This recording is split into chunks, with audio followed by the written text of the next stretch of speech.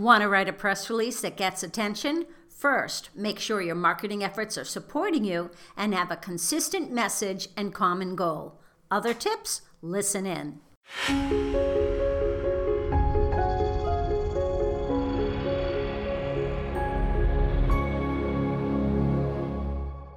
Hi, I'm Robin Samora with the Fast Marketing Minute. I'm your marketing and PR expert here to help you grow your business and brand.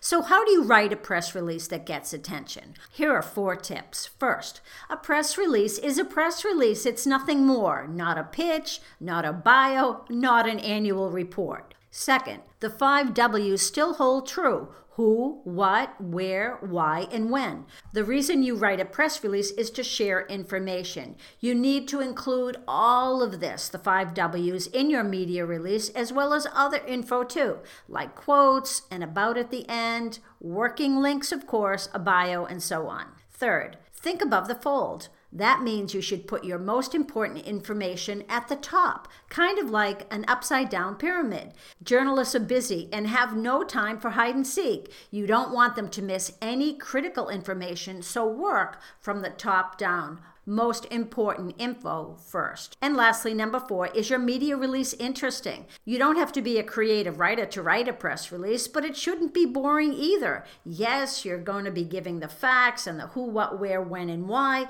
but quotes can support a catchy title that makes a journalist keep reading. Images and video, though it may cost extra on some distribution sites, may be worth the extra money. I'm Robin Samora with the Fast Marketing Minute. My passion is low-cost marketing to help you grow your business. Check out my website at robinsamora.com, then schedule a call. Talk soon.